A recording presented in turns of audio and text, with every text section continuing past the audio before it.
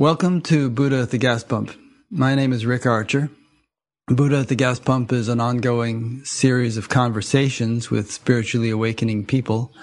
I've done a little over 600 of them now. If this is new to you and you'd like to check out some of the previous ones, please go to batgap.com, B-A-T-G-A-P, and check under the past interviews menu, where you'll see them organized in several different ways. This program is made possible through the support of appreciative listeners and viewers. If you appreciate it and would like to help support it, there's a PayPal button on every page of the website, and there's also a page about other ways to donate if you don't feel like using PayPal. My guest today is Lawrence Freeman. Lawrence is a Benedictine monk and teacher and is director of the World Community for Christian Meditation, WCCM, a global, inclusive, contemplative community. He resides at the International Center of the WCCM at Bonneveau Center for Peace near Paris. With Irish and English roots, he was educated by the Benedictines and studied English literature at New College, Oxford University. Before entering monastic life, he worked with the United Nations in New York in banking and journalism. Father Lawrence is a monk of the Benedictine congregation of Monte Oliveto Maggiore. John Main was his teacher, and Father Lawrence assisted him in establishing the foundations of the community. Lawrence is the author of a number of books on meditation. He teaches meditation in religious and secular contexts and works in interfaith dialogue. He travels extensively, teaching and leading retreats and dialogues. Lawrence sees meditation as opening the common ground of humanity and developing the contemplative consciousness that he believes the world today needs for its survival. And I agree with that. So welcome, Lawrence. Thank you, Rick. Good to be have with you. Lawrence has made heroic efforts with us over the last couple of days to get his audio and video working properly, and it looks and sounds great now. I thought I might start by reading something that a friend of mine sent.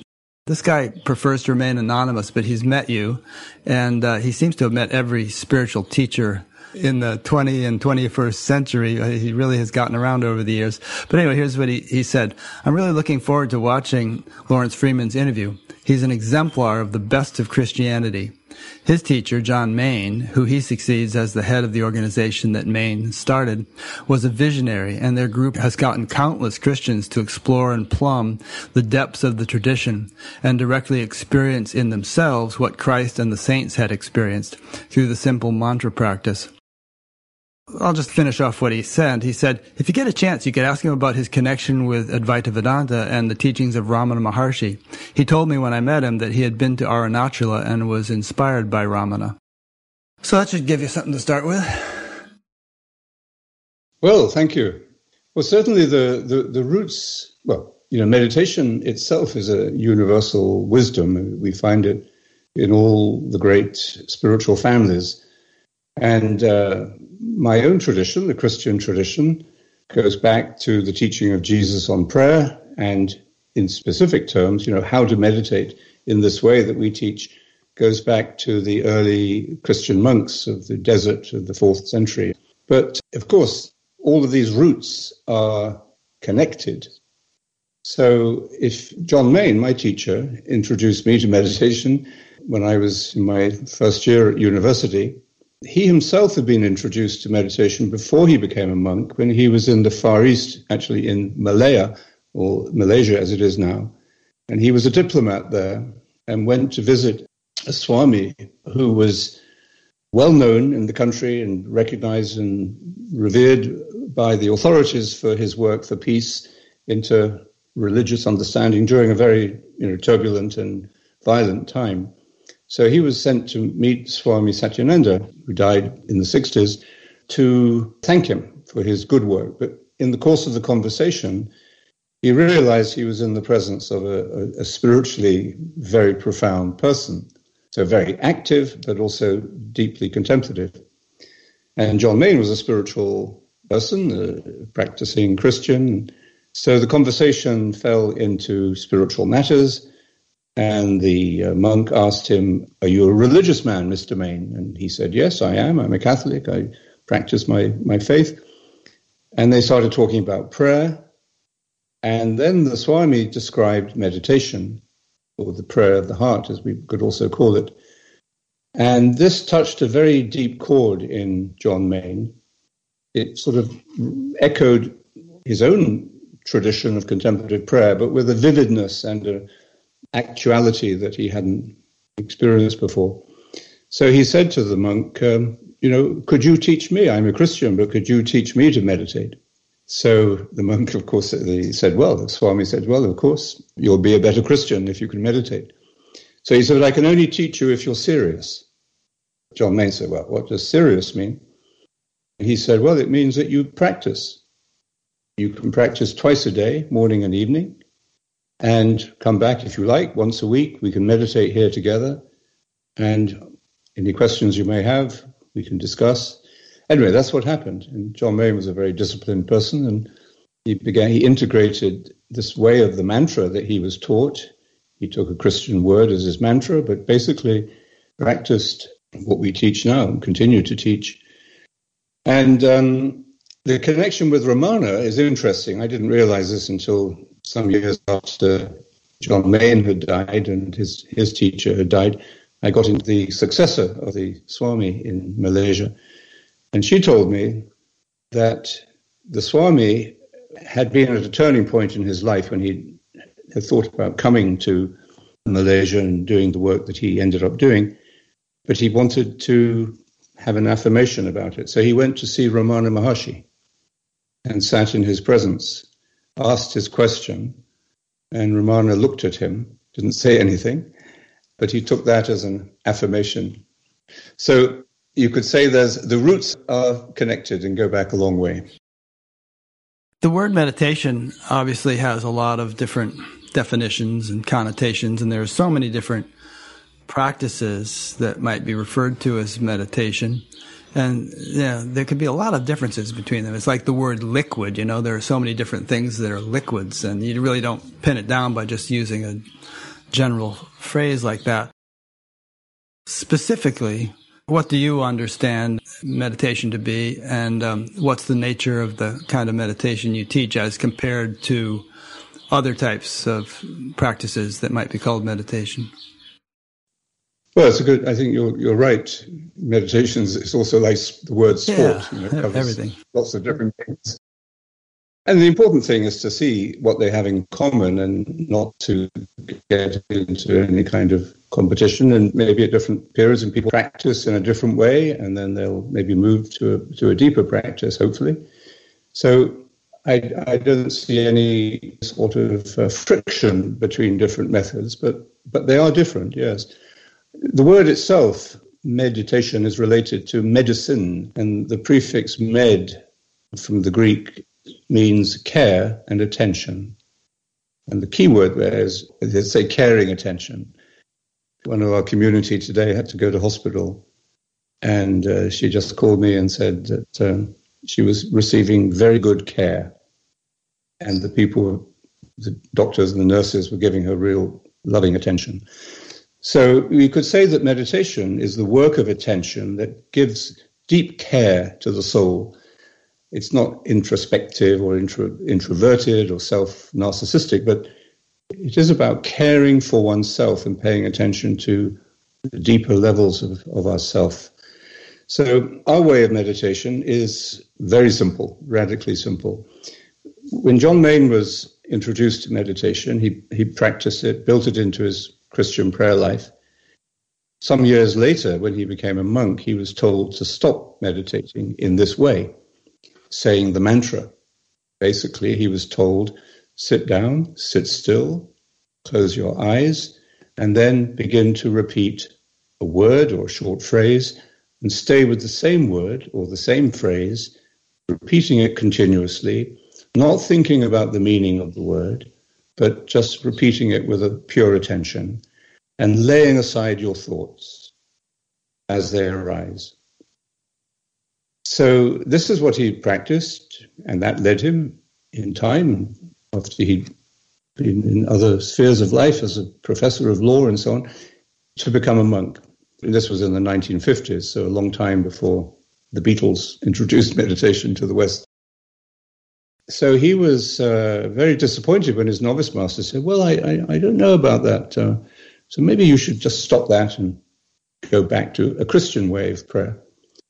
As I say, actually, in those days, monks were obedient. So he did that. But he said that it was like going into a desert.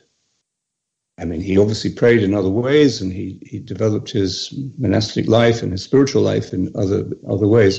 But it wasn't until 1969 or 70 that he was a young American student came to the school that he was running at that time in Washington, D.C. And he was on a spiritual search of the 60s. And he said, I've been all over Asia. I've learned meditation in 100 different places and ways.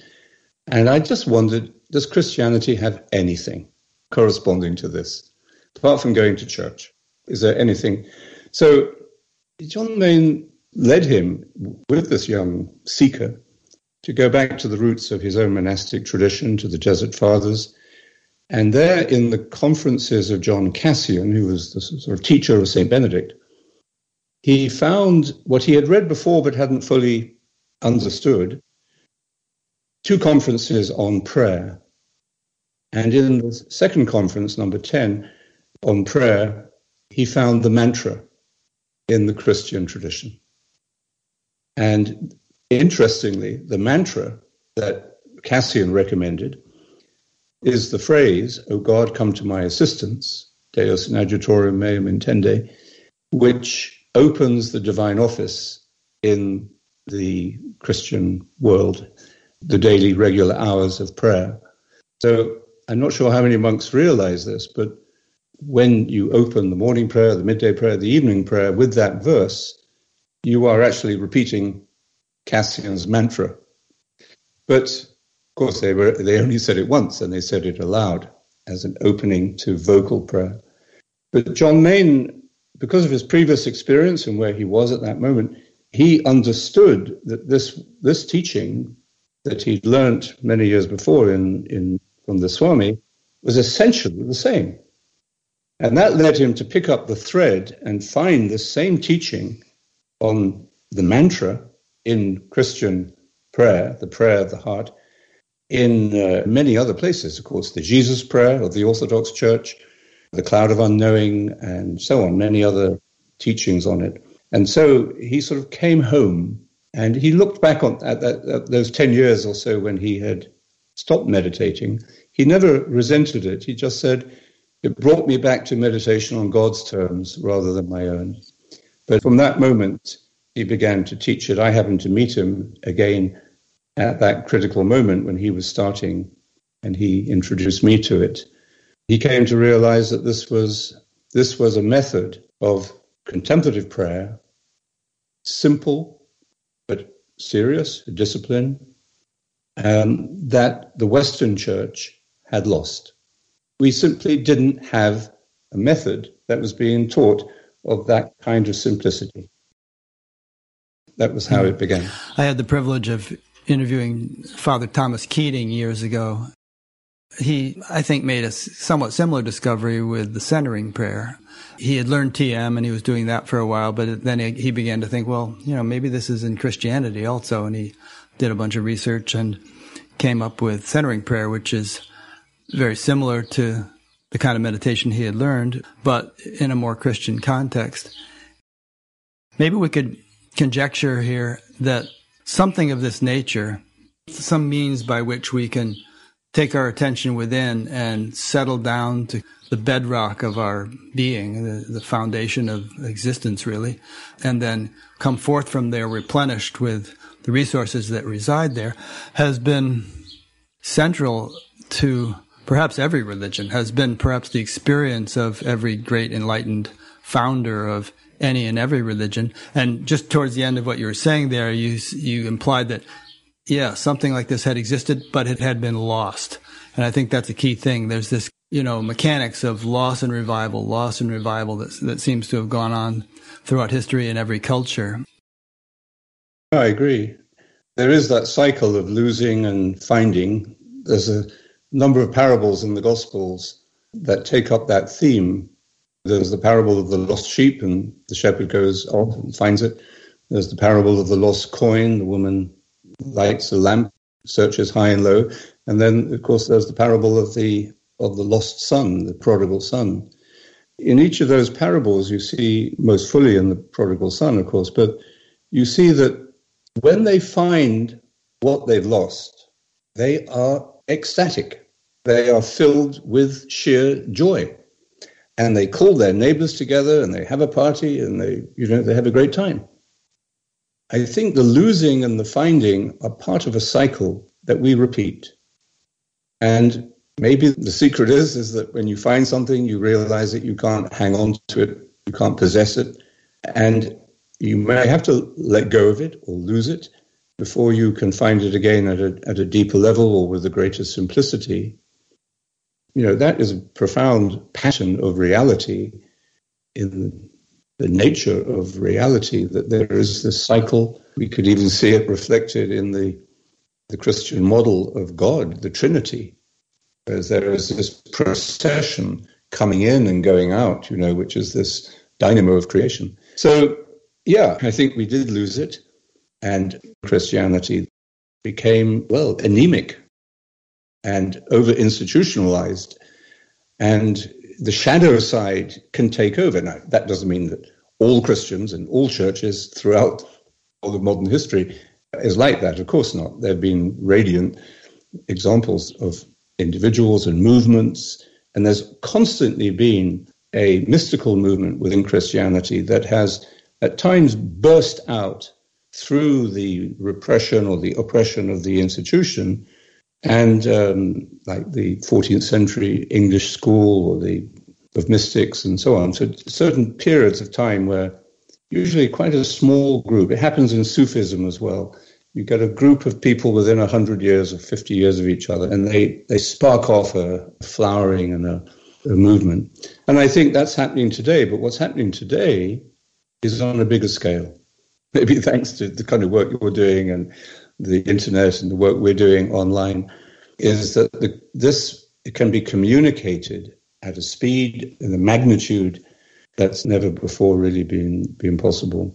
I'm giving some talk to a group of young people online every month at the moment, and we talk the basic idea of a tradition as something that is fluid and flowing like a river, and we're carried along by it. We receive it and we pass it on. And I think this tradition of meditation in Christianity is like that. It was blocked, or only a little trickle was coming through. But as the institutional framework of Christianity, which was set from the 4th century when it became part of the Roman Empire and became a sort of political and materialistic to an unsatisfactory extent, so that is breaking down the old model of Christendom that was going to take over the world and civilize everybody, by force. And that's just broken down. And we're in the middle of that deconstruction. If you look at it from one angle, it's very sad and painful, which it is in one way.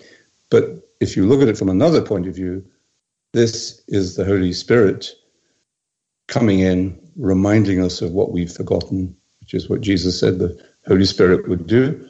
And it's reminding us, too, that this isn't only Christianity, because all religions have to go through this at the moment, I think.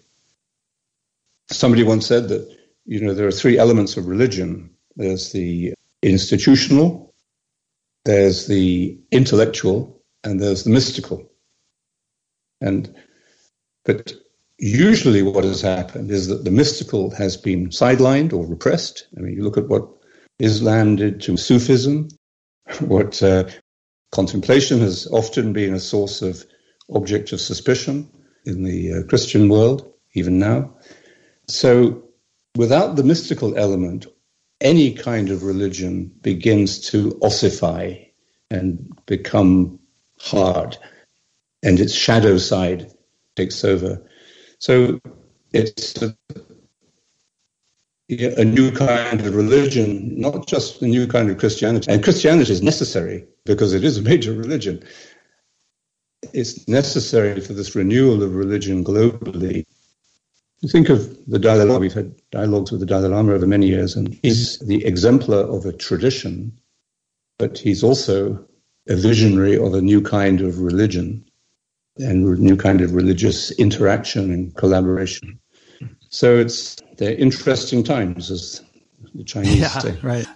As you're speaking, I was thinking about what we just spoke about, which is having lost and then rediscovered something. And the mystical is subtle.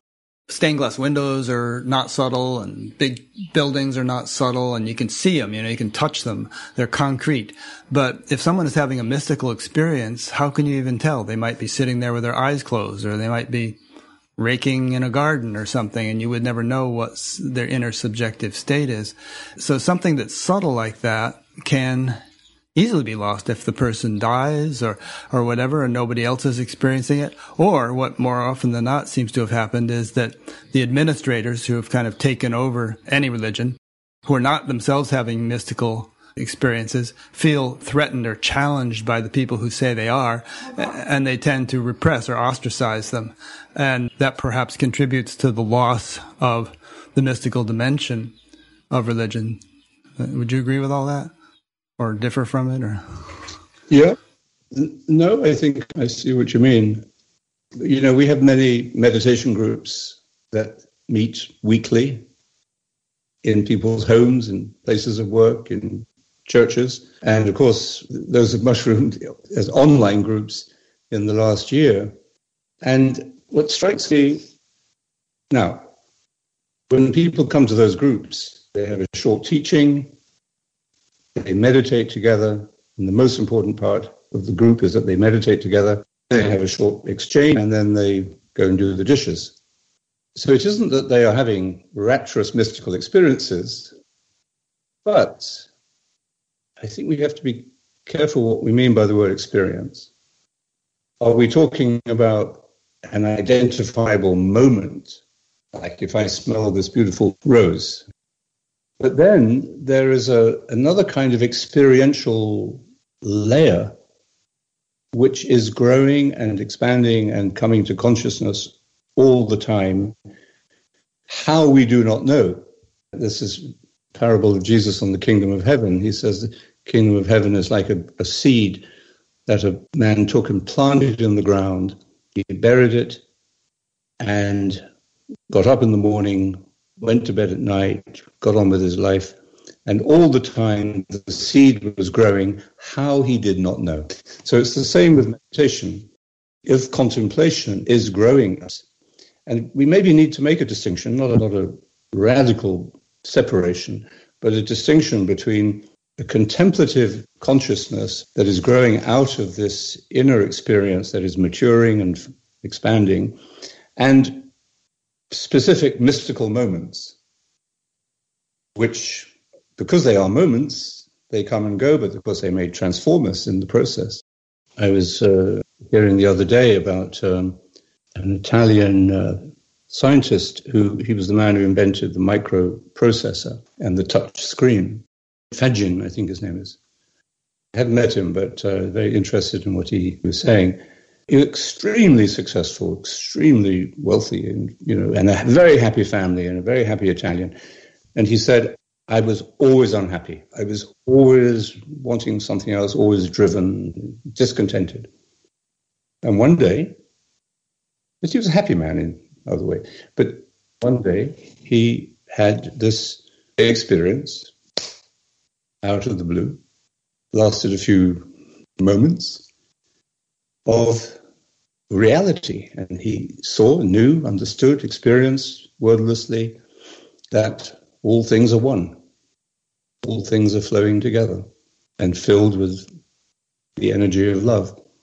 Now, the interesting thing is that he's speaking about that as a scientist. I don't know what the other scientists think about it. We can find a place to speak about those mystical experiences, but we shouldn't separate that from this day-to-day work of expanding the contemplative experience. Because if he had been looking for that mystical experience, I know you meditate as well. So when you sit down to meditate, you said you meditated every day for 50 years. So if you do that you don't expect to have some rapturous experience every time you sit down to meditate. Not rapturous, but I can say that every time I have meditated over the last 53 years, something has happened. I might still be sitting thinking about something that happens during the day, or, what I'm going to have for dinner, or whatever thoughts and like that may come to mind, but they come to mind in the context of a shift in consciousness that has taken place as a result of meditation. And I've heard people criticize meditation by saying that whatever you may experience during meditation, that's nice, but then you have to get back to daily life, and so it doesn't do you any good later on. But that's not true, because both mentally and neurophysiologically, transformations take place which carry over to the other 24 hours. And it's a cumulative, progressive kind of a thing, and it just grows and grows and grows over the years. Another one of those Jesus parables was that the kingdom of heaven sneaks up like a thief in the night, I believe. And I think one can be undergoing all kinds of beautiful spiritual growth without even recognizing it. Perhaps there's nothing to contrast it with. And then sometimes there are certain moments that something happens and you realize, whoa, I reacted completely differently to that. Or I haven't gotten angry in a long time, or some such thing. You realize that a whole lot of change is taking place that you didn't even realize was taking place. Yeah, absolutely right. Yes. We teach a course called Meditation and Leadership at Georgetown Business School. Last 10 years, I think. I was not quite sure how it would work at first, because we teach exactly the same way of meditation that I described, the same way, but without a religious framework or religious language. But experientially, it's the same, and we encourage the students to get into a daily practice. They're MBA students, so they're kind of in their late 20s, 30s. Most of them come to meditation because they want to de-stress, but they also are looking for something more. And they become more aware of what it is that they are looking for, what life is about. What we basically concentrate on is just saying, do the practice, we'll help you get into the practice. We meditate in the class together.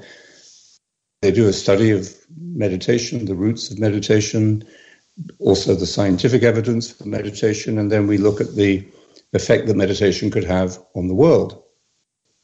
If this personal transformation that takes place in you is sustained, then it is going to spill over into a transformational effect in your world and your work.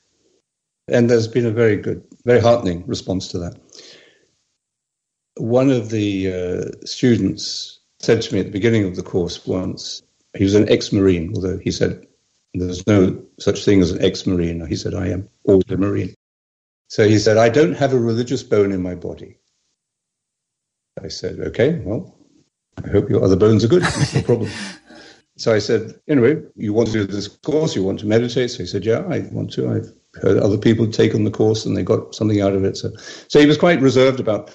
Anyway, after about 2 weeks, he spoke to me and he said, I think something is happening. I said, what? He said, well, my wife said to me, Jim, you've got to keep meditating. And he said, why? Why do you say that? She said, well, you're much easier to live with. And when we talk in the evening, you listen to me. You're not looking at your phone every 5 minutes, and you're calmer. And he said, I began to realize, well, maybe that is true. And he said, then I began to realize that I was also more patient with the other students that he works with on projects. And he said, I'm usually a kind of a bit of a pusher and a controller. And he said, I noticed, and they noticed that I was different. Anyway, he still remained as far as at the end of the first part of the course, we give them a choice. They can do an essay on the history of meditation in the different traditions, or on the scientific evidence for meditation. I would have thought he would certainly have done the scientific evidence. But he wrote to me and said, I was wondering whether I could do another topic, the dark night of the soul. I thought, where did he ever hear about the dark night of the soul? He'd been Googling outside of his comfort zone. And he wrote a brilliant essay on the dark night of the soul from a secular perspective. we make a distinction, not a separation, but a distinction between the different kinds of meditation. So we make a distinction between mindfulness practices as they are popular today, and the practice of meditation as we teach it, which is single-pointed, and the discipline of laying aside one's thoughts.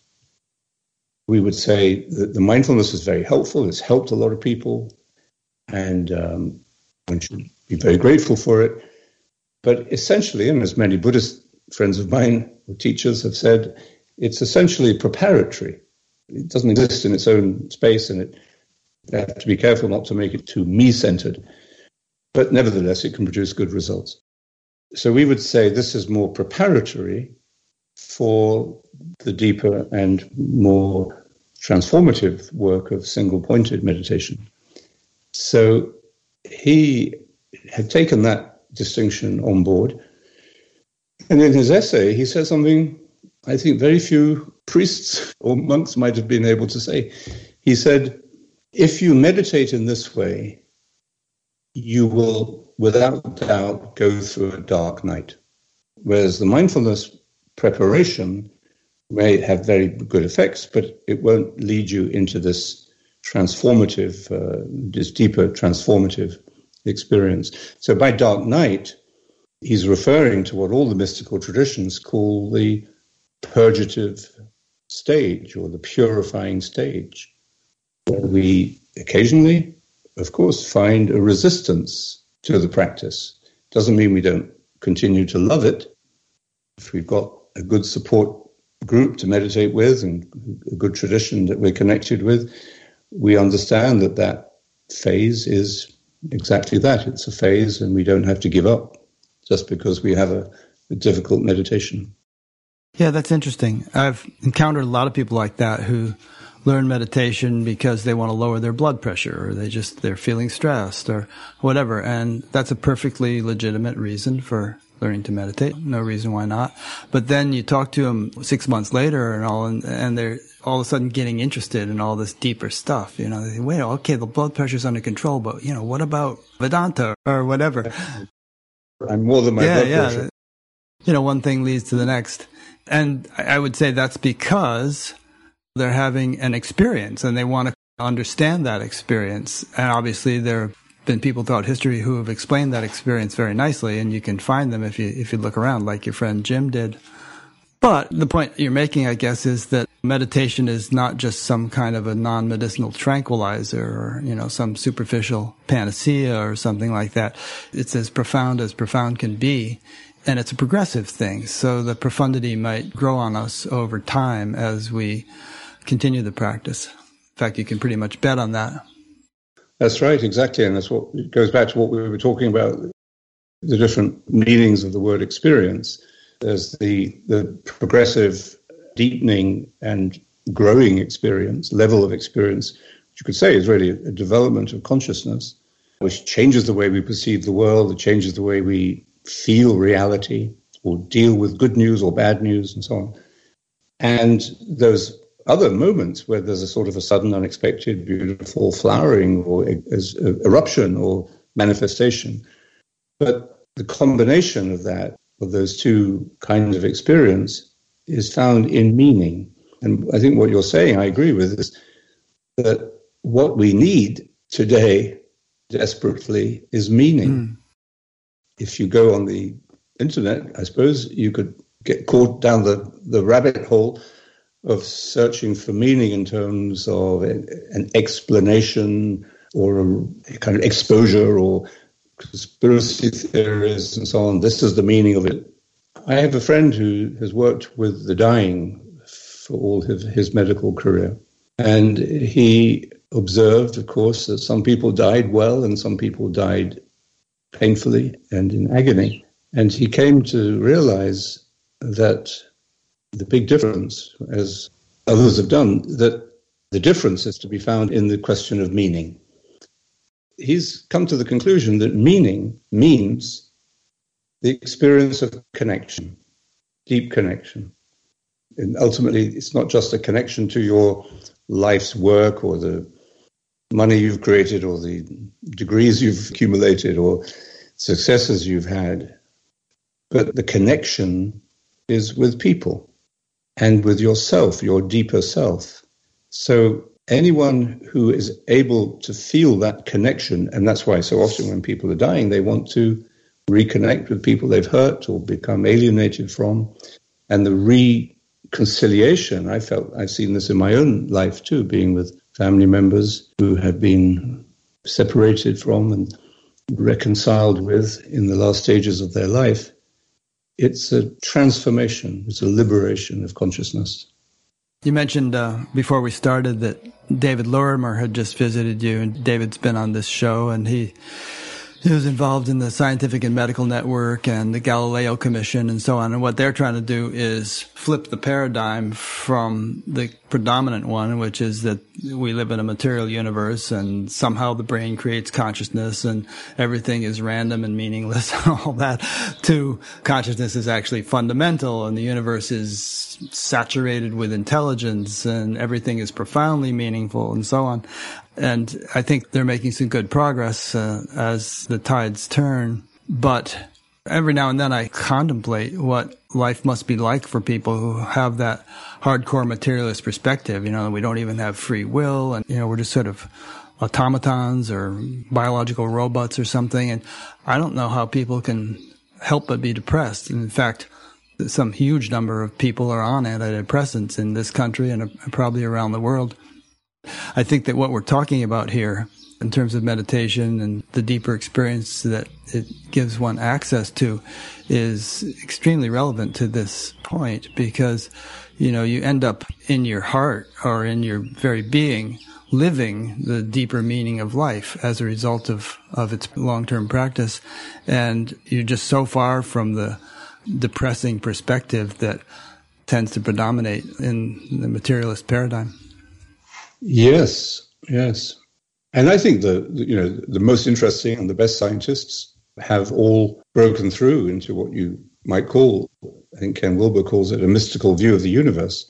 So it isn't that the scientists who have thought and investigated and intuited their way into the vision of reality are flaky. They've actually penetrated something of the mystery of things. Scientists are on our side. Some scientists are on our side.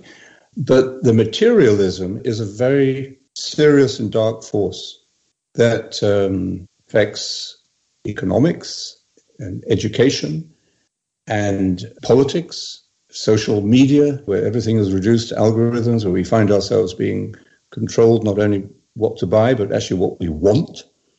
There are real dangerous forces, and I think what you're doing and what we're doing in our small way in Bombo and in the world community is, well, exposing and confronting those darker forces, which are also, as you say, the cause of many of the most serious symptoms of our society and culture, the depression and the dysfunctionality and the breakup of normal human groupings and relationships and family life and so on. There are two examples of that. One is two very popular books came out in the last couple of years, I think. One was by Harari on Homo Deus and Homo sapiens and Homo Deus. Very popular. One of these books of the history of the world. It comes out every 10 years or so. It puts all the most recent information together and very interesting. In his survey of global history, he has about 3 lines on religion. And I think almost nothing on art or Shakespeare or Bach or anything else. And religion he interprets basically as a method of storytelling that allows economic units to cohere. So it's a very depressing view of religion. But as I read it, I may be wrong, but that's it's interesting because Harari is a regular meditator. I don't know what. Yeah, so why doesn't that enter into? You should get him on your show and ask him. I don't know. I'm just making, not so much personalizing it, but at the end of the book, he comes up with this sort of conclusion that the future of humanity, because we're in a real mess, the future of humanity is going to be that we reinvent ourselves genetically. We've got the means of doing that now. We just create designer babies I think that's the idea. We recreate, and aren't we really great now that we can do that? That, to me, is a suicidal negation of humanity. Now, there's another theory, which is, of course, that human beings we're creating all these wonderful forms of artificial intelligence, and one day the robots will take over and human beings will be their pets. There's almost a kind of attractive horror in those images of the future. And I think the contemplative traditions confront that nightmare scenario, which is illusory, I believe. It confronts it, and the only way it can confront it is by rediscovering what humanity means. Our suffering, our mistakes, the dark forces in humanity are part of our evolutionary process. And that what we're passing through at the moment is not just a crisis, health crisis or an economic crisis or political crisis. We're passing through a dark night of the human soul as part of our evolution. We've been through similar things before. It must have been equally horrible. And yet something new is being born. But we have to believe in the human project and our humanity. And that's what meditation does above all, is humanizes us.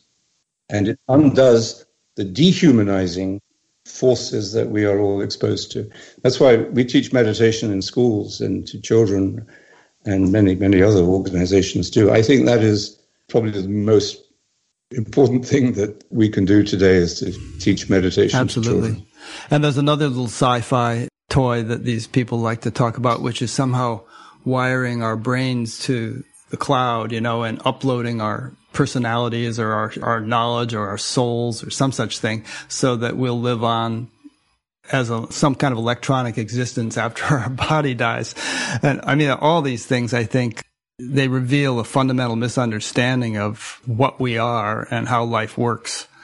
And they're just trying to apply the superficial, mechanistic, high-tech means of fulfilling, I think, what is a natural human yearning, which is for some kind of immortal existence, some kind of profound, deep orientation to life.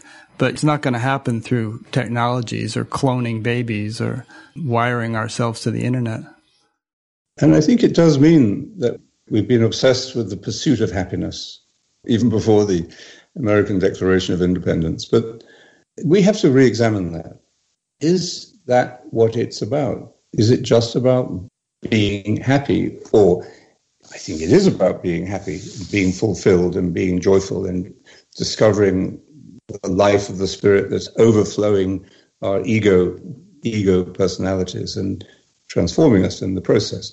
So it is about being happy. But is it about pursuing happiness and restricting happiness just to this sort of egoic commodity that keeps us locked into the satisfaction of our desires and fantasy that grows out of that?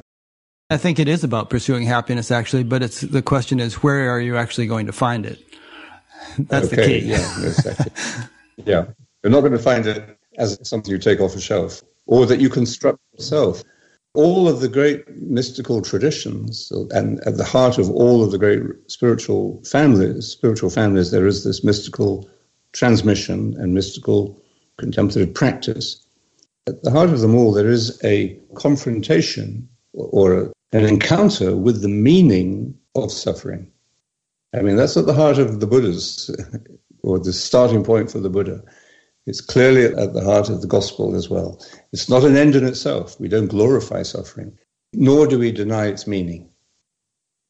And that's wisdom. Surely that's what wisdom means. You go, when you're going through a hard time, you go to your grandmother and you find a wise person who will help you to go through this difficult phase so that you grow through it and you can become a more loving and compassionate person as a result.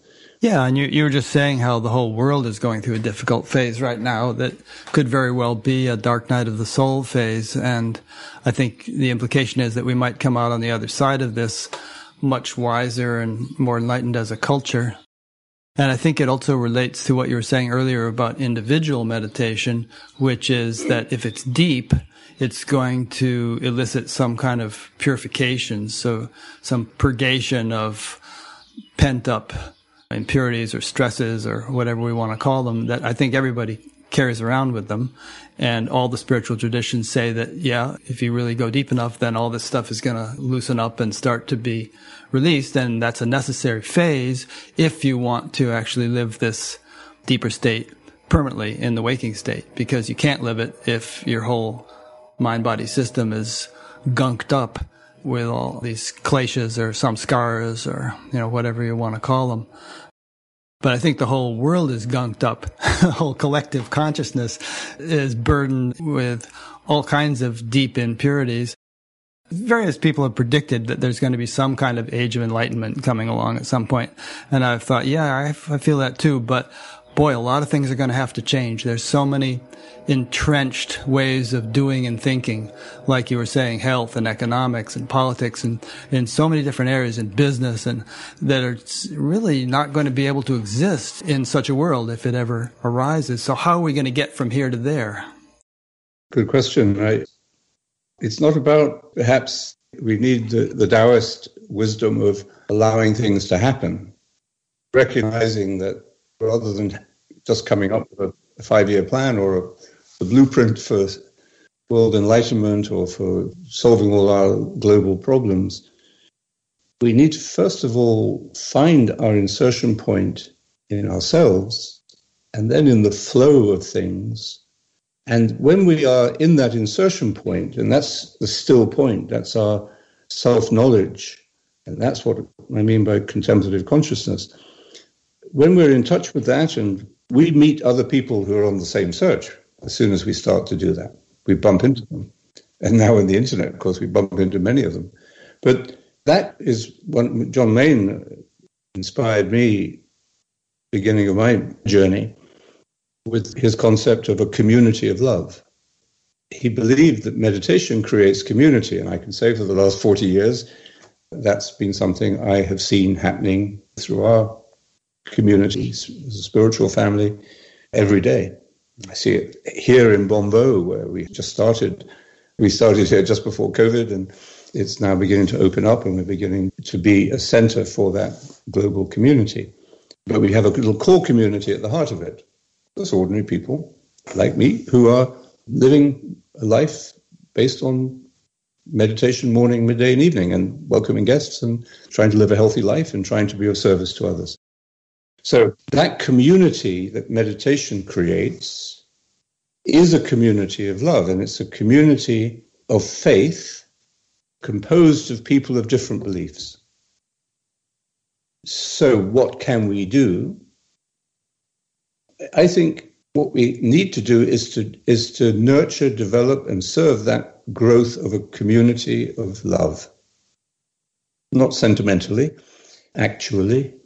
And then each person in that community, or network, if you want to call it that, each person in that community has their own specific role, job, or mission to perform.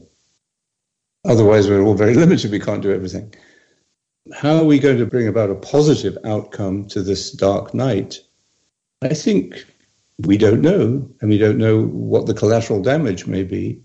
What we can take confidence in, I think, is that there is something positive we can do by remaining in that transformative work of meditation and living out the consequences of that through the network, the community, the sense of connection that grows out of it, and finding what you've got to do. So you're doing that with this program, and I'm doing it with whatever I'm doing here. So then all of these things become connected meaningfully. The next step, I think, is try and put together leaders from different fields of expertise who understand what we're talking about. And many of them do, but they haven't quite found the way of expressing that in their work, whether that's in politics or in business or in medicine or in education or in social services or environmental action, all of those things. But if we can bring some of those leaders together, I think we can spark. Something would happen. There would assert a resurgence of consciousness that would come through the work they're doing already. So identifying and supporting those leaders is, we're actually putting together a group. We have a group every Friday online of leaders, business and other politics and other group that meet to meditate together just for an hour every week. We have 50 or 60 come every week, most of them very busy people. That's very important for them, that moment of connection. So anyway, we're thinking of putting together a smaller group of thinkers and leaders in those different fields to share with each other, first of all, how they think a contemplative consciousness can be brought to bear upon the crises that are unfolding in all of their different fields. When I was in my late teens and early 20s, I was, kind of in a somewhat muddled way, trying to figure out what I was going to do with my life. And since I had been meditating for a year or two, I began thinking, well, consciousness is really the most fundamental thing. I wouldn't have been able to express it as clearly then as I can now. But the more fundamental a level at which I can work, the more leverage I'll have in terms of having an influence. So I decided to become a meditation teacher to try to get more people to experience consciousness. And I felt like that might have a ripple effect throughout society, or more and more people watering the roots of the tree will enable the tree to flourish rather than a whole lot of people monkeying around trying to water the branches, which is not where the tree gets its nourishment.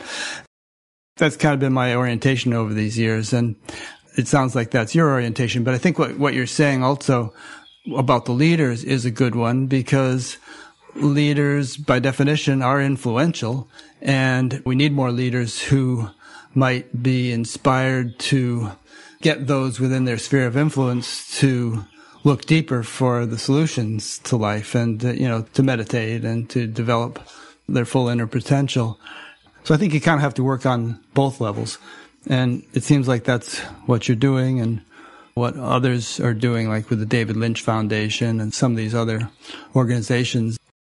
And also that, like what you're saying, that are trying to get meditation into the schools and the prisons, and especially, prisons are important, but also especially the schools, because the kids, that's the time to catch them and enable them to grow into their full potential as they progress through their education.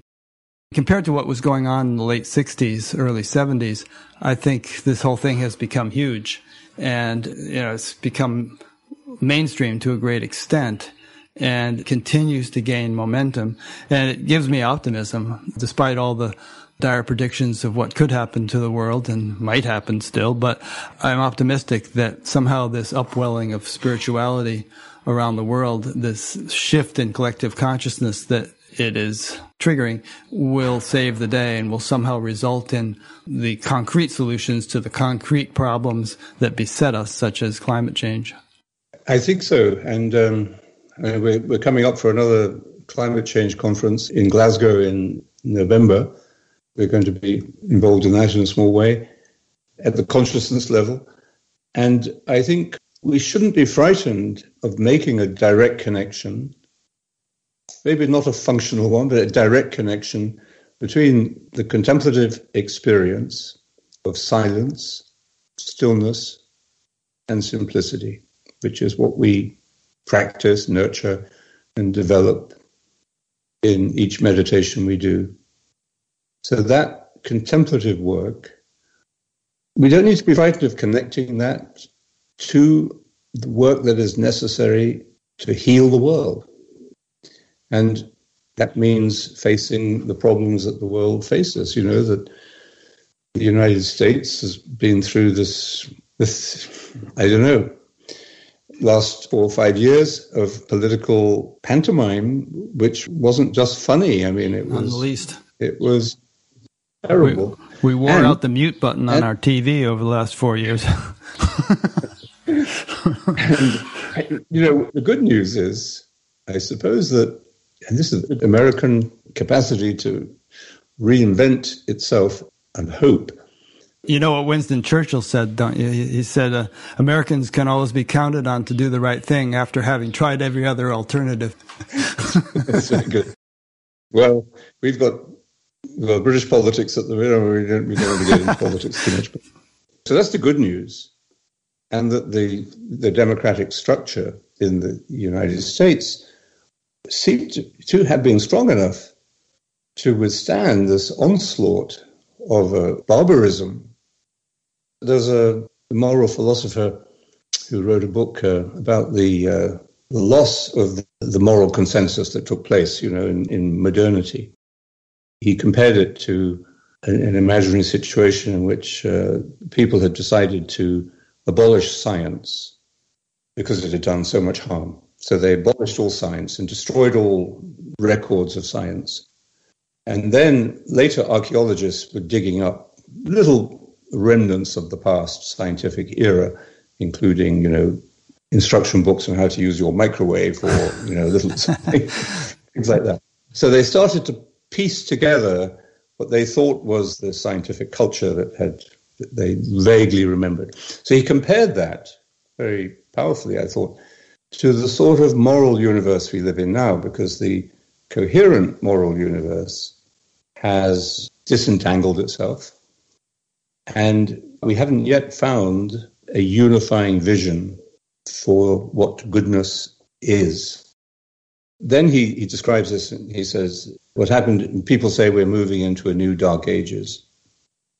At the end of the Roman Empire, the barbarians were massing on the frontiers, waiting to break into the old empire. And he said, whether that's a good comparison or not with our time is a matter of opinion, but he said it's possible to see that actually this has already happened, that we have been governed by the barbarians for a long time without knowing it. I think we need to be really serious about accepting the fact that even now, after the last American election, tens of millions of Americans are convinced that the election was stolen, and this delusion, this delusory state of consciousness is on a massive scale. We can't just say we'll just meditate and everything will be okay.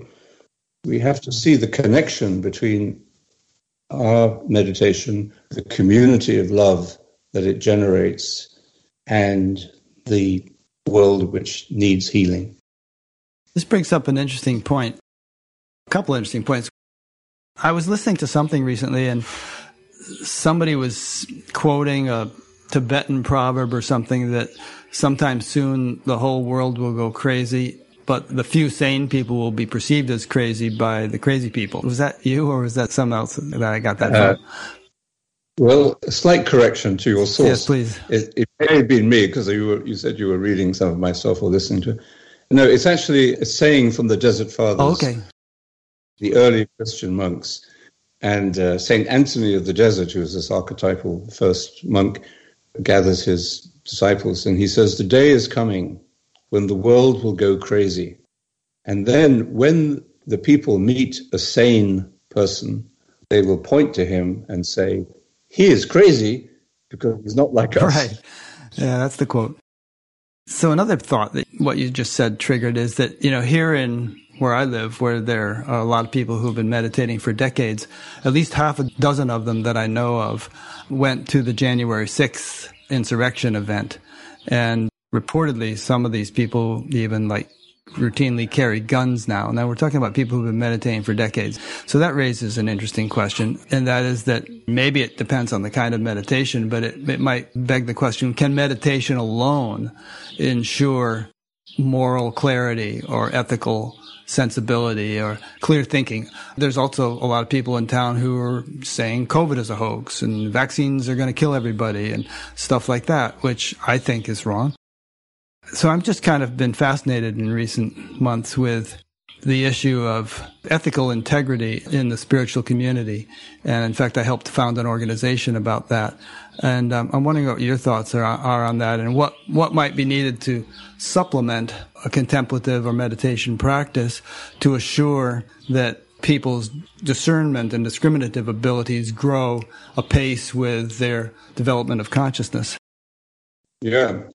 Well, the Dalai Lama, he gave us a seminar some years ago called the Good Heart Seminar, where he commented on the Gospels. It was very brave of him to do that. I don't know many Christian leaders of his level who would have agreed to comment on Buddhist scriptures without knowing them in detail. But in one of these dialogues that came out of the Good Heart, somebody asked a similar question about meditation, and he kind of laughed and he said, well, many people in the West think that, I sit like this, and I sit nicely on my cushion, I close my eyes, and that's it, I'm meditating. He said, it's more than that. So what we were saying a few minutes ago is also relevant, that we need to understand what prepares us for meditation, what is the practice of meditation that we want to build into our daily life until it comes to the point where it does become part of our life, and then it produces the fruits, as it were, by itself. How, we do not know it. It produces it, and we see it, as we were talking earlier. So there's a doctor in our community who's actually giving us a series of brilliant talks on contemplative medicine at the moment, a monthly series. And with him, we introduced meditation into the Irish medical community some years ago.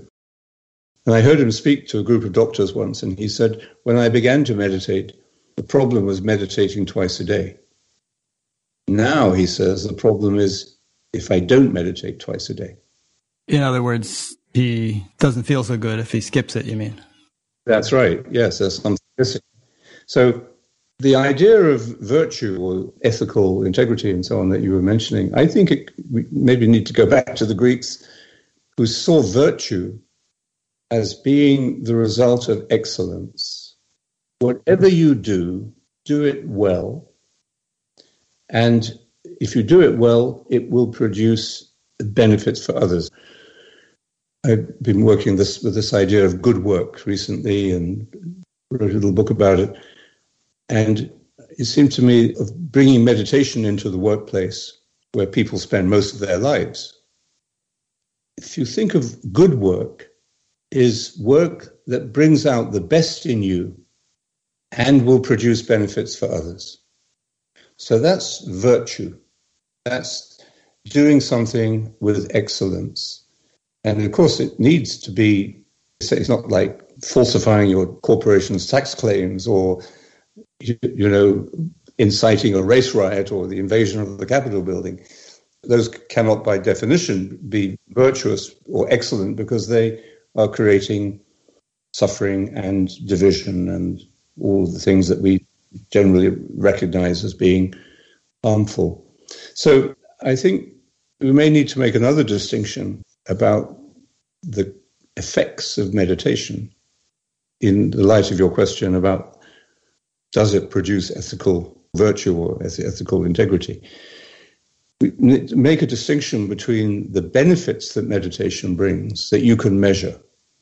So your blood pressure, your addiction problems are reducing and level of anger, uncontrollable anger is decreasing, you're sleeping better at night. So these are identifiable benefits and measurable. But there's another kind of influence or effect of meditation, which is the fruits. And the fruits are more organic. They come from deeper roots.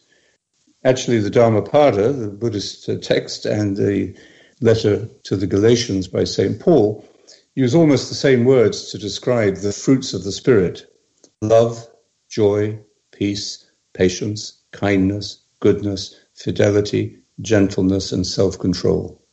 And then Paul says there is no law dealing with such things as these. So it isn't that the benefits are not important, that you can sleep better at night and your blood pressure is under control. Good. But it's the fruits that really make for a fuller and happier human life.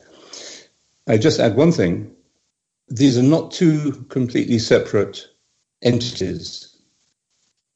The benefits are, as it were, the visible sign of the fruits. Does that make sense? Yeah. So there's a theological concept in Christianity that grace works on nature. And the more I think about that, the less I'm comfortable. I haven't been comfortable for a long time, really, with this concept of the supernatural. Maybe a better approach to it is to understand what nature actually is and expand our understanding of the mysteries of nature and of God's presence in nature. Yeah. Okay, so then you can link what is on the surface with what is growing deep within you. So the fruits of the Spirit are actually the life of God, the life of the Spirit burgeoning in your humanity. And that's what gives sense to this mantra of the early Christian teachers: God became human so that human beings might become God. And we can see the whole of life as a divinization process, and meditation as a kind of catalyst that makes us aware of that. There are several good points in there I want to expand on with you. The one about supernatural. If Christ walked on water, for instance, that might be thought of as supernatural, but I would say that it's no more supernatural than a jet plane might appear to be to an Aborigine or somebody who had never seen one. The jet plane is just utilizing laws of nature that the Aborigine didn't understand. And like that, if Christ actually walked on water or did many other things he was said to have done, he somehow was able to tap into a deeper mechanics of nature's functioning that apparently human beings have access to. And he said, all these things I do, you'll do even greater things. But he was just a unique individual in that ability at that time, although there are records of other people doing similar things in many cultures. So that's kind of a side point to our whole discussion, but I just wanted to comment on that since you raised it. Do you want to say anything more before I go on? Yeah, briefly. I mean, I think that's a very interesting point, because it does also give us a point of contact with this materialism and scientism, which is still a very, very powerful force, maybe a latent force, but anyway, still a very powerful force. I mean, I have a friend who's a herbalist in Ireland who, apart from his encyclopedic knowledge of herbs, he has a gift for diagnosis. I've sent people to him with real problems that they've been having medical tests for weeks or months, and he's been able to quietly, modestly see what's the problem and how the symptoms are linked up. I mean, that's a gift. And I met many doctors who have met him and know that he has this gift, a diagnostic gift. Some time ago, we had a water diviner, a dowser, came here to Bombo to check on our lake, because we need to keep our lake filled. We wanted to know where the water supply was coming from. And she had this gift of feeling the energy lines and knowing where the water was. And I had a friend, another Irish friend actually, who had the same gift. So are they supernatural? No, I don't think it's not supernatural. It's a gift. It's like, I can't paint. If I see somebody who paints, is that a supernatural gift? No, it's their gift. It's their particular gift. So as far as Jesus is concerned, the miracles, Jesus always diverted attention from the miracles that he worked. He didn't base his teaching or his authority on these miracles. And the miracles of healing were expressions of his, as it were, uncontrollable compassion. His heart went out to people, and he connected with them where they were suffering. And every one of those stories explains that dynamic. And when, again, going back to the Dalai Lama commenting on the Gospels, we gave him the passage of the Transfiguration, where Jesus is illuminated, physically transfigured into light, a being of light, in front of a small group of his close disciples. After the resurrection, right?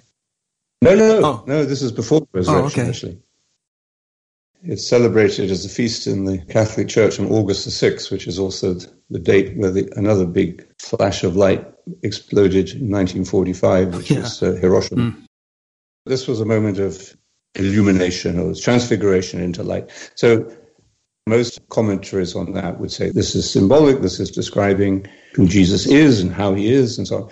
But the Dalai Lama didn't have any problem in accepting the literalness of that. And coming from a Tibetan tradition of wisdom and of understanding how mind and matter interact, he explained that or talked about that with reference. We, as perhaps with our excessive left brain and scientism and materialism, bring questions like, did this really happen? And what is this fake? And that sort of thing. And the questions that we are obsessed with about those out of the ordinary experiences are often the wrong questions, so we get the wrong answers as well. Well, his tradition, Dalai Lama's tradition, is full of stories of light bodies and rainbow bodies and all kinds of things like that. I sometimes think what the world might be like if everybody were enlightened, or 90% of the people, or some such thing. And I think there would be all kinds of extraordinary things going on that right now we would consider to be remarkable, but then would be like it's the norm. If anybody made a big fuss about it, someone might say, well, why are you carrying on? This is normal. There's a great description of the vision of God at the end of St. Augustine's City of God. And this idea of what's it going to be like in heaven? As a child, even, I thought, well, I don't really want to go to heaven. Life is interesting and beautiful. But just to go to heaven and be sitting in church all day and looking at God on his throne, it get a bit boring after a few millennia. And then I read in St. Augustine, the vision of God, which is the goal of humanity. You don't have to reinvent your DNA or genetically modify yourself or surrender yourself to your computer or your robot. Humanity is much more than that. Anyway, what he says is the vision of God is not all of the people of the world looking up at God on the stage, but they turn towards each other and they see God in each other. And when they see God in each other, they are filled with joy, bliss, fulfillment. And when you look at me and you see me filled with that joy, you are filled with joy because I'm joyful. When I look at you, I see you're joyful because I'm joyful, and I'm joyful because you're joyful because I'm joyful. You get a feedback loop. You get the feedback effect, yes. I mean, that's a better way of looking at, and we get glimpses of that in the community of love. We get glimpses of it in all human encounters of compassion and justice and sacrifice and love. What was that quote you said a few minutes ago? God became man so man could become God. That's right. I think probably some Christians would hear that and consider it blasphemous. Well, they might, but then they would need to go back to school and read the fathers of the church in the first 4 centuries. Yeah. And read St. Athanasius, and it was a repeat, and it was exactly expressed in those terms. It wasn't man will become like God, but humanity will become God. Even St. Peter says in the first letter of St. Peter, we shall share when we develop, when we mature, when we get enlightened, whatever, we will then share in the very being of God himself. Yeah. Let's dwell on this one for a bit. My understanding of God, and perhaps you can reference a scripture quote, is that God is omniscient, and also omnipotent and omnipresent. So there aren't any holes in God. Wherever you might go in the universe, big or small, near or far, God is there. So God doesn't come into a place, he's already there. Well, there's a great story. This is a story that Maharishi Mahesh Yogi's teacher told, or a story about him when he was a very advanced spiritual soul from a very young age. And when he came to the ashram in the Himalayas, where he studied under his teacher, the other disciples were becoming jealous of him because he was so much brighter than they were. So the teacher sent him away to live in some cave that wasn't too far from there. And after he'd been there for some time, the teacher said to one of his disciples, go check with that boy to see if there's any place empty, because I want to come there for a while. So they went, and he said, no, sorry, there's no place empty. And he said, don't you realize this is a great insult? You can't say that. There's got to be some place. He said, no, you're just the messenger, and please send back the message. There's no place here that's empty. And so he went back, and there was this big uproar, in the ashram of, what is the teacher going to say when this impudent young man says this to him? And so the message was relayed to him. And so the teacher said, well, call him here. I want to have him explain what he meant by that. So they sent for him, and he came. And when he came, the teacher said, well, you said this, and what did you mean? He said, I am so full of your presence and so full of the presence of God. If I had known that you wanted to come a second time, I would have left some little space empty that you could have entered. But as it is, it's complete fullness, and so there's no space for you to come again. So that reminds me of beautiful. The nature of God. Yes, beautiful. No, and that fullness has to be realized. Well, yes, but it has to be integrated with emptiness, doesn't it? Emptiness is fullness, fullness is emptiness. The Greek word for empty is kenosis.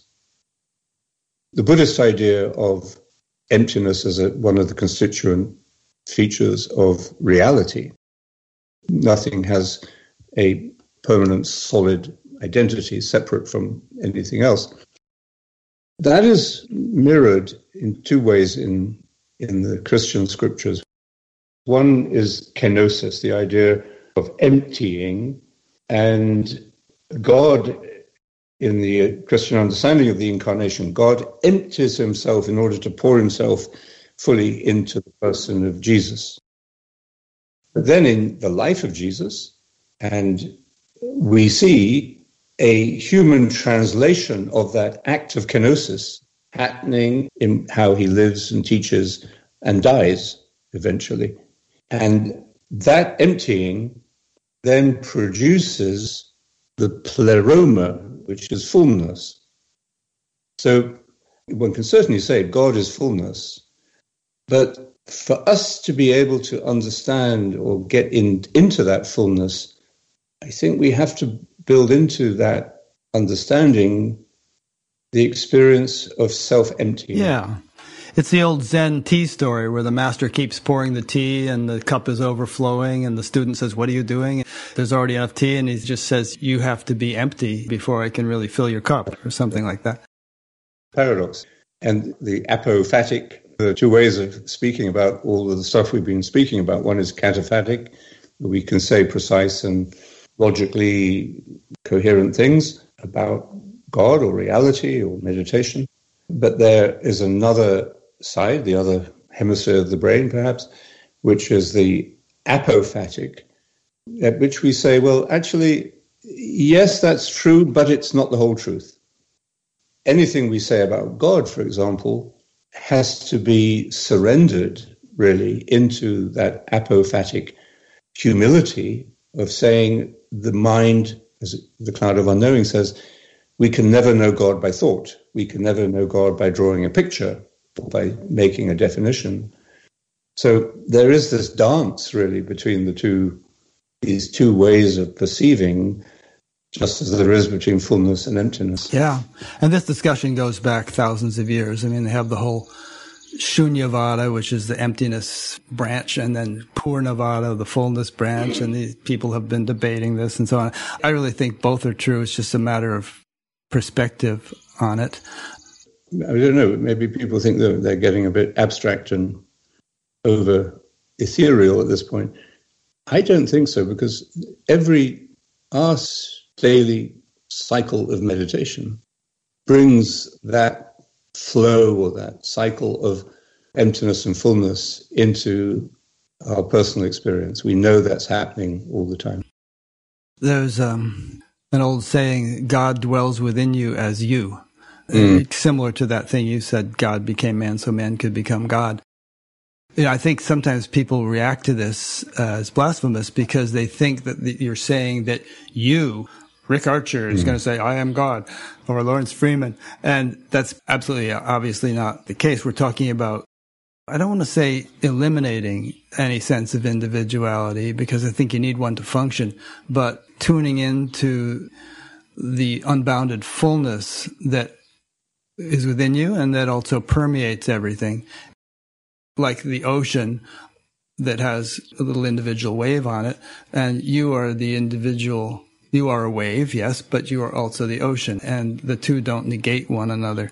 Anyway, I think the point we want to make here is that one can realize God, but not as an objective thing that you perceive apart from yourself. This is it. This is the heart of it.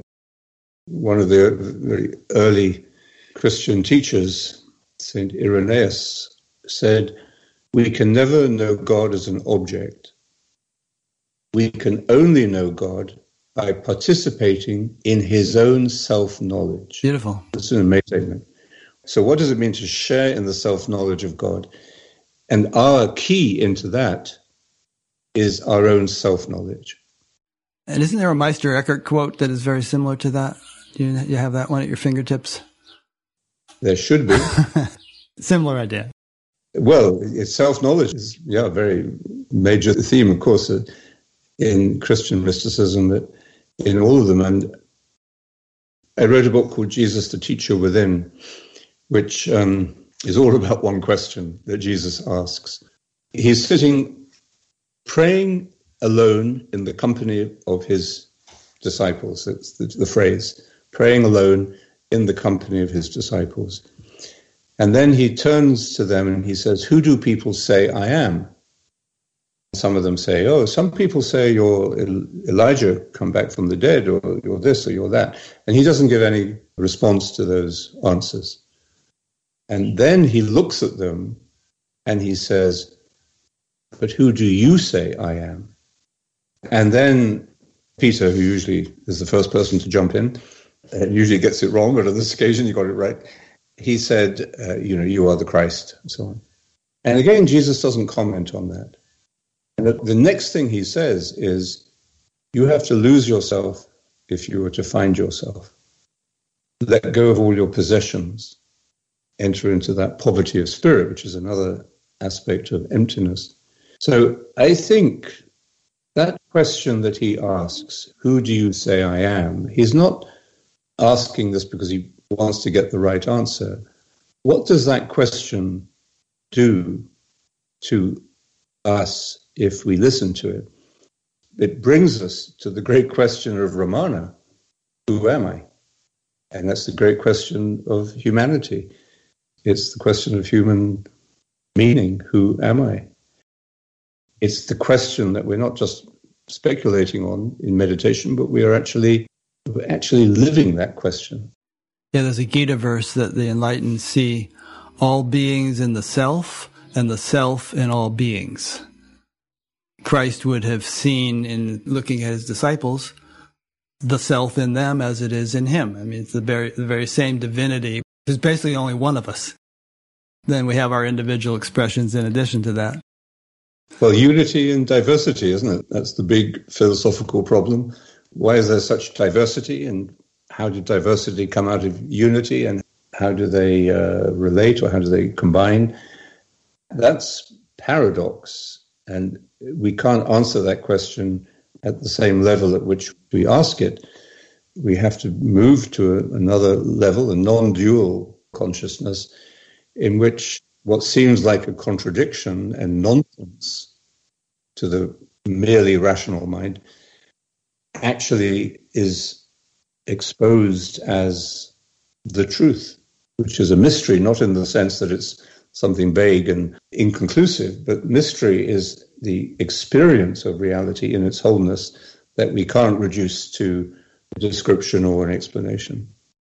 A couple of questions came in. Let me ask them. This is from Wesley in Salem, Oregon. He said, I'd like to hear your reflections on the missing years of Jesus as a youth. What was he up to? What does the absence of these years in the Gospels tell us?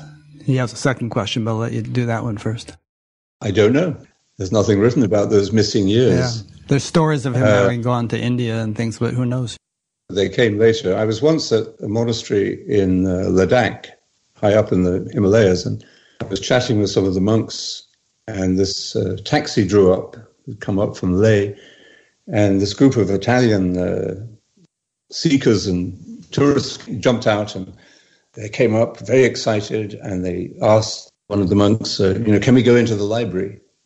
And the monks were not going to be hassled by this, so they said, no, it's not possible. And they said, he said, why? He said, well, the librarian is away and he's got the key. So then they said, okay, well, when will he be back? Maybe 2 years. Their faces dropped. They looked absolutely crestfallen. So I said to them, why are you here? Well, why is it so exciting to go to the library? They said, well, isn't that why you're here? There's a book here that shows that Jesus came here and studied during his missing years. I think they're stories, and perhaps the most important part of the stories is asking what do the stories tell us about, not about the facts, because we don't know the facts. I'm quite happy with the idea that Jesus was working as a carpenter in Nazareth and studying his tradition and praying and coming to know himself. And at the right moment, he stepped out of that life. I prefer that idea to the idea that he was on a mystic trail to the east. Yeah, could have been. I really don't have any skin in the game. I don't know what happened, but whatever it was, he was a remarkable person. Okay, so there's a second question from Wesley. Any thoughts on reincarnation? Am I wrong to read a notional understanding of reincarnation in the Bible? Jesus saying John was Elijah, the disciples saying Jesus might have been Elijah, Jeremiah, etc. Well, the question that Ramana asks when people ask him about reincarnation is, who is reincarnated? And that's the key question. When the Dalai Lama was given the text describing the resurrection of Jesus, he read it carefully and he said, this is something different. He said, this is not resuscitation and this is not reincarnation. So my understanding of reincarnation is that what is reincarnated?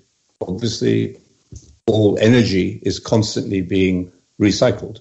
Nothing is wasted.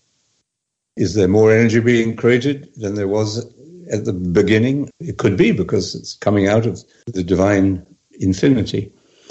So all energy is being recycled. And even, you probably look like your father. I look like my father and mother. And so we are recycled, and in terms of our genes and our personalities even to some degree. And yet we're different. That's how I would understand reincarnation. But in my understanding, resurrection or ultimate liberation, as some of the other traditions would call it, or liberation or nirvana, is actually stepping outside of the cycle of birth and rebirth. So there's clearly birth happening all the time, every day. But resurrection is building up the momentum. It boosts you out of that cycle. And that's what, the Gospels are describing in terms of the resurrection. Interestingly, though, you see the scriptures, the Christian scriptures say the experience of the resurrection sent the disciples back to live this life in a new way. So that's how I would make a distinction or see a connection between reincarnation and final liberation or resurrection. And as the Tibetans, of course, conceive more than some of the other Buddhist traditions of the possibility of achieving that liberation in one lifetime even. And later, with the grace of the Guru. So I would say that when we say in the Christian language that Jesus takes away the sins of the world, he's talking about the same idea of the burning up of karma, which comes about through the grace of the Guru, through the grace of God. And that affects us and our own capacity to live this life in a new way and maybe make it in one lifetime. Yogananda said in his autobiography that in his understanding, reincarnation had been part of Christianity, but that it got edited out at the Council of Nicaea, rather clumsily because various references are still in the Bible, because the authorities at the time thought that it would provide too much latitude for people if they thought that they could take lifetimes to, reach their spiritual goal, and that they really need to get on with it and achieve it in this lifetime. Yeah, yes. I mean, but I think there was a lot of debate about reincarnation. Even Augustine and Origen, for example, say, well, this may explain some of the features of reality that we are familiar with. So they left that question kind of open, and it wasn't as if it was the most important question on the table, but it was an interesting question about human reality. And then the council said, okay, look, we've got to solve this once and for all, so we close this topic, which isn't the best way of dealing with an open question, just to say stop talking about it. But I don't think the question of reincarnation, if we understand it in the way that Ramana makes us think about it, who is reincarnated, and we think about it also in terms of what we know about genetic and realities and physical similarities, the higher question and goal is the liberation from the cycle of death and rebirth. Yeah, exactly. Someone once asked Maharishi Mahesh Yogi what he thought about reincarnation. He said, I'm opposed to it. But I think where Ramana's taking it is he's taking it beyond the level of individuality, because he's saying, well, you're not an individual in the first place, so why talk about an individual taking multiple bodies? Get beyond that, and you'll realize what's ultimately the reality. You mentioned the word important. I think it is kind of important in a way to understand the mechanics of creation, the mechanics of life. And if that is the way it works, then I think understanding that could make a difference in one's whole orientation to life and spiritual practice. And it answers a lot of questions like, why would somebody be born with a deformity or something like that, and somebody not, and all kinds of things. I must admit, I have never been able to meet a Buddhist teacher who has explained that to me. And that may be my limitation of understanding what they really mean by it. And I think it's much more than, there was an English football player a few years ago who became a very unpopular person for a while because one of his teammates had a child born with a deformity, and his teammates said, well, that's because he must bad karma, had bad karma, I mean, it can get cruel, kind of. Why is it necessary to have an explanation? I think the real question is, what happens to people when they die who don't seem to have made much spiritual progress in their life? Do they just get thrown in the rubbish heap, or what happens? It's a very urgent question, because I think we would all feel, well, I don't know if I'm ever going to be ready for that. So I think there are two explanations. One is offered by reincarnation. The other, in the Christian world, was offered by purgatory. Purgatory is a doctrine that was badly applied in order to raise money by the medieval church. But purgatory was this doctrine about the continuation in the next life, which is separate from time and space as we know it, so you can't measure it. But in the next life, the process of sanctification, purification, enlightenment continues in another way. And that could be in the blink of an eye. These are hypothetical. We don't know, can't really know. So it's kind of like reincarnation, except that saying you're going to do it in a different realm rather than in a different body on Earth. There's a guy named Ian Stevenson, and he's been succeeded by a fellow, I think his name is Jim Tucker at the University of Virginia, who researched and interviewed a couple of thousand kids, young kids who remembered past lives. And he looked up the records, like the kid would name the battleship that his plane had taken off from and who his friends' names were and all that kind of thing, and found evidence of what the kid was saying. Or perhaps he would have gone to the town where the kid said he once lived, and he'd take the kid there and he would recognize people and know things. And even the Dalai Lama, they identified that he was a Dalai Lama because he could recognize certain artifacts that supposedly he had last time around. But anyway, we're getting a little bit off on this tangent, but it's interesting. It's like, why do we want to know whether the Higgs boson exists or not? Well, because we're human beings and we're curious about how the creation works. And so we built the Large Hadron Collider to find out. The Higgs boson and all of these things are metaphors, brilliant at the time, and they sort of open one door, but then they also show us how many other doors there are. No one of them is a final answer. Yeah, that's a good way of leaving it. Okay, this might be a good time to actually have a little meditation. Somebody sent in a question, somebody named Matthew, asking, is there a best way to meditate for beginners so as to have a good meditation? And perhaps you could answer that by actually conducting one, if you wish. Okay. Yes, so the important thing, I think, is with meditation is to see that you are always a beginner. And by getting into that frame of mind, you simplify meditation for yourself, and you also discover that meditation is simple and is about simplicity. And simplicity doesn't mean easy. Simplicity means wholeness or oneness. So you could say meditation is this work of integration, of becoming whole, of realizing oneness. We teach meditation in this sense of simplicity with a very simple practice. So if you like, we can take a few minutes to meditate.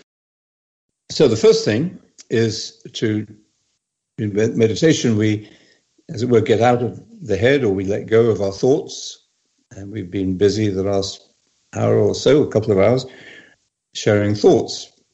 But at the time of meditation, we lay aside the whole of that stream of consciousness, whether it is good thoughts or bad thoughts, whether you're exploring the nature of God or your self-knowledge, or whether you are turning over and over again in your mind negative patterns of fear and of desire or fantasy and guilt or shame or whatever. So the stream of consciousness that is constantly flowing through one level of our minds, we simply lay aside the contents of that.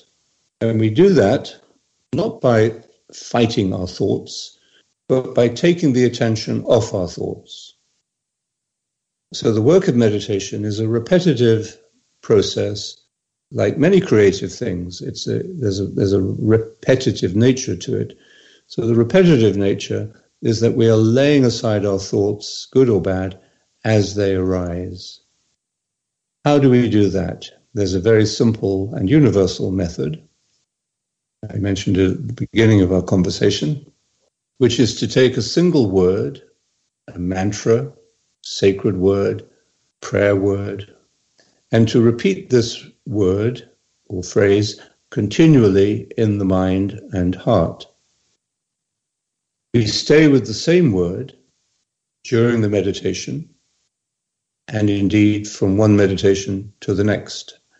And that allows over time and practice for the mantra to sink more deeply into the heart level of consciousness. And then we describe this journey of meditation then as the journey from the mind into the heart, bringing the mind into the heart. And that's why we'll find over time with practice that the mind becomes calmer and the distractions, the thoughts become less, not always, but they become less intrusive and less of a problem.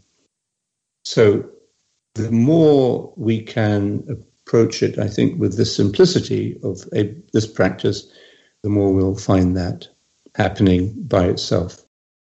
So choosing the word is important because, as I said, we stay with the same word, and it's helpful to be given a word or to take a word from your own tradition. It's helpful if the word is not in your own language, because then it doesn't immediately stimulate thought and imagination. Meditation is not what you think. The word we recommend is the word Maranatha, not the only word you could take, but the sound of the word and the fact that it's actually an Aramaic word that means come Lord, but we're not thinking about the meaning of it as we say it. And the sound of the word is helpful. The 4 syllables also help you to say it in a rhythmic way. So if you take that word, you would say it as 4 syllables: ma, ra, na, tha. Ma, ra, na, tha. You can integrate it, many people do, with their breathing. You could say the mantra as you breathe in, ma, ra, na, tha, and breathe out in silence. Or you could say the first 2 syllables, ma, ra, as you breathe in, and na, tha, as you breathe out. Whichever is comfortable for you. The important thing is not to become too self-conscious about it as a technique, but to get into it, and you'll find that with some practice, it will become much more natural. The other thing is, it's not about forcing yourself to say it continuously, because you will become constantly interrupted by your thoughts and distractions. That's the nature of the game. If we didn't have distractions, we wouldn't need to meditate. So don't be discouraged by your distractions. Just see them as natural. And the real work of the meditation and the real benefits come from returning to the mantra. Don't see the distractions as a defeat, but see your returning to the mantra after you've been distracted as the positive work that you're doing. It's not about doing it perfectly, but it's about doing it faithfully. That means we can approach it in a less ego control kind of way, trying to be perfect and successful. That may take a bit of time because we bring those habits of mind to everything we do, even meditation. And should it be effortless? Well, it will become more and more effortless, yes. You could say that there are 3 stages, not necessarily linear, but there are 3 stages. The first stage at which you're saying the mantra, but you're constantly being interrupted by your thoughts. That can be discouraging, and many people give up. Hang out with some other people and meditate with them, and you'll find that you'll overcome that discouragement, or you start again. So saying the mantra. The second stage is where you're sounding it. Now you're using less effort. You're still, as it were, putting yourself into it, but it's less of an effort. It's becoming more natural and intuitive. And the third stage is this point where the mantra is more established, more rooted, and becomes a principle of harmony in you at all levels of consciousness.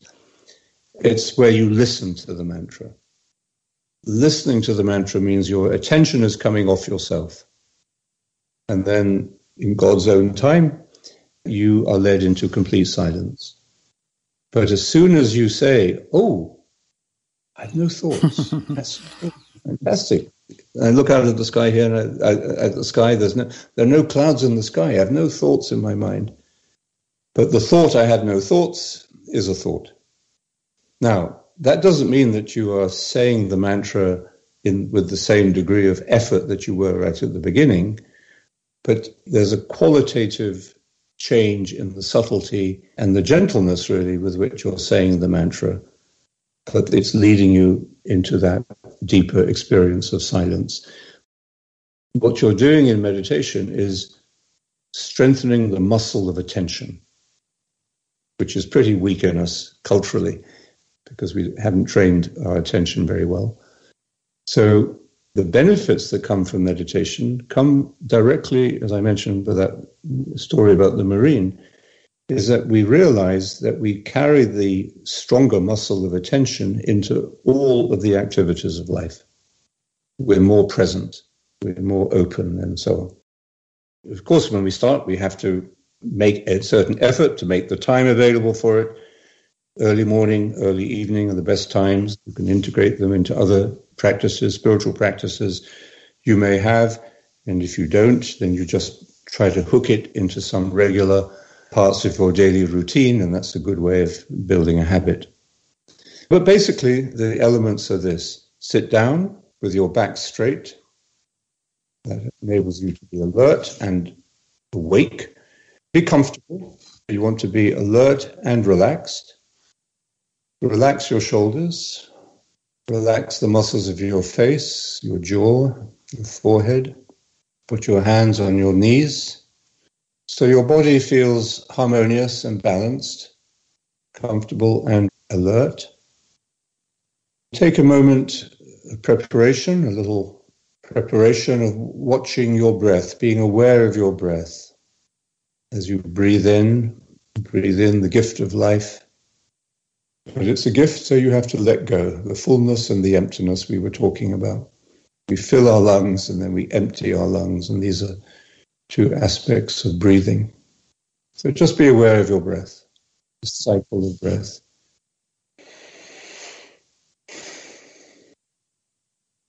And give your attention to that. So you're taking a first step in meditation by taking the attention off your thoughts. To give yourself a little more weight, as it were, to go deeper, we take the mantra. And we begin to repeat the mantra in our mind, in our heart, gently, without force, attentively. This is the only thing we have to pay attention to. And simply, without analyzing what's happening, like a child, unless you become like a little child, Jesus said. So I'll just time it for, how long should we meditate for, Rick? Just 3 minutes maybe or something, if that seems right to you. That's fine. So what I'll do is use our WCCM app, which is very nice, which has a little bell sound. So we'll meditate for 3 minutes. So sit as still as you can, because the stillness of body will help to bring you to a stillness of mind. Don't fight your thoughts, but let them go. And when you find that you have become distracted, let go of the thought and return to your word. And the word I would recommend is the word Maranatha. Maranatha. Maranatha.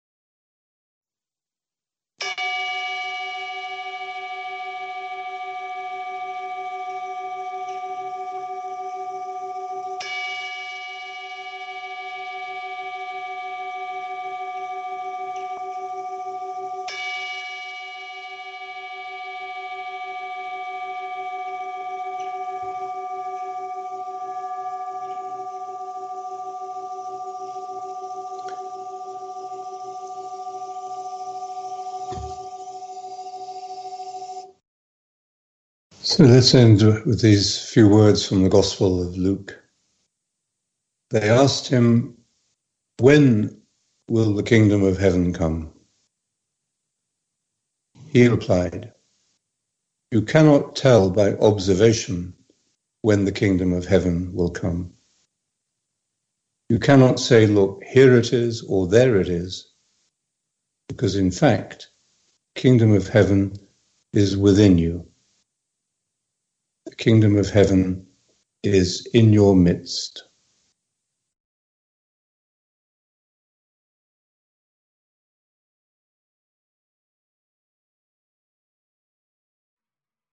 Wonderful. Thank you so much. I presume you have online courses where people can get more involved instruction and follow up with their questions and all that? Yes, if you go to the website, wccm.org, which is a new one that we've just redesigned. It's very good and up to date and easy to navigate. You'll find some online courses that will introduce you to meditation.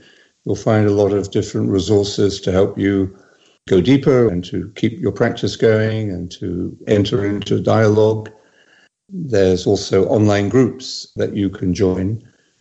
And there are, on the Bonvo program, which is our retreat center here, and we're open for retreats. We're just about to open up here little by little after the pandemic, but we're opening up now.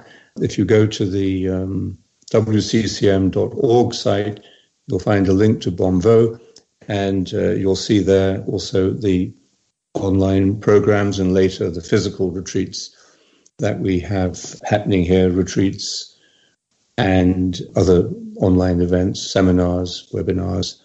So there's quite a lot coming out of this very simple teaching. Yeah, and I'll be linking to both those websites from your page on batgap.com. And I might add that you have some nice videos on YouTube already, which I've been listening to over the week.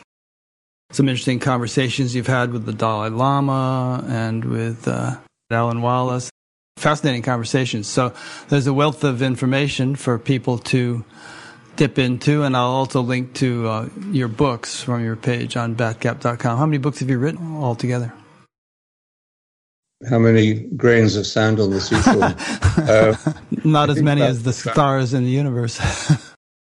I think about maybe 10 or 12 different kinds, different lengths. Oh, I'll link to a few of those. I do a daily email called Daily Wisdom, and I like it because I take the photographs. So there's a photograph every day and then a short text. One of our team, Leo in Brazil, who's our director of communications, puts them together and chooses the photo and I never know what it's going to be. So I'm always very keen early morning to look and see which photograph is used. That's something that people find helpful. It gives you a little nudge during the day or at the beginning of the day. I think it's sort of designed to go out early in the morning in different time zones. There's that, and we do a quarterly newsletter, which is also online, which gives news of the national. There are 67 national communities now with that organization around the world, and they're held together as a community of love. So whatever part of the world you're in, I think you can probably connect with a physical manifestation as well. Great. Well, thanks for all you're doing. There's a story of Krishna saving the villagers by holding up a mountain and to protect them from Indra's rainstorm, and the villagers became concerned that he might strain his wrist or something, so they all picked up sticks and helped to hold the mountain. So we're all holding up our sticks, and ultimately God is doing it all. But it's a nice role to play. It is, and well, thank you for the work you're doing, which is very diverse and enriching and very generous, the amount of time you give to it. So I'm sure it brings benefits to many people, and I hope people will find something useful in the time we've spent talking together. Oh, I think they will. You'll see links on Father Lawrence's Batgap page. Follow those links and look through his websites and see what you can plug into. So thank you all for listening or watching, and thank you, Father Lawrence, for taking the time to do this. I've really enjoyed, getting to know you, and having this conversation with you. It's been a pleasure to meet you more, and good blessings on your future work. Thank you. You too. We'll be in touch. Bye now. Bye-bye.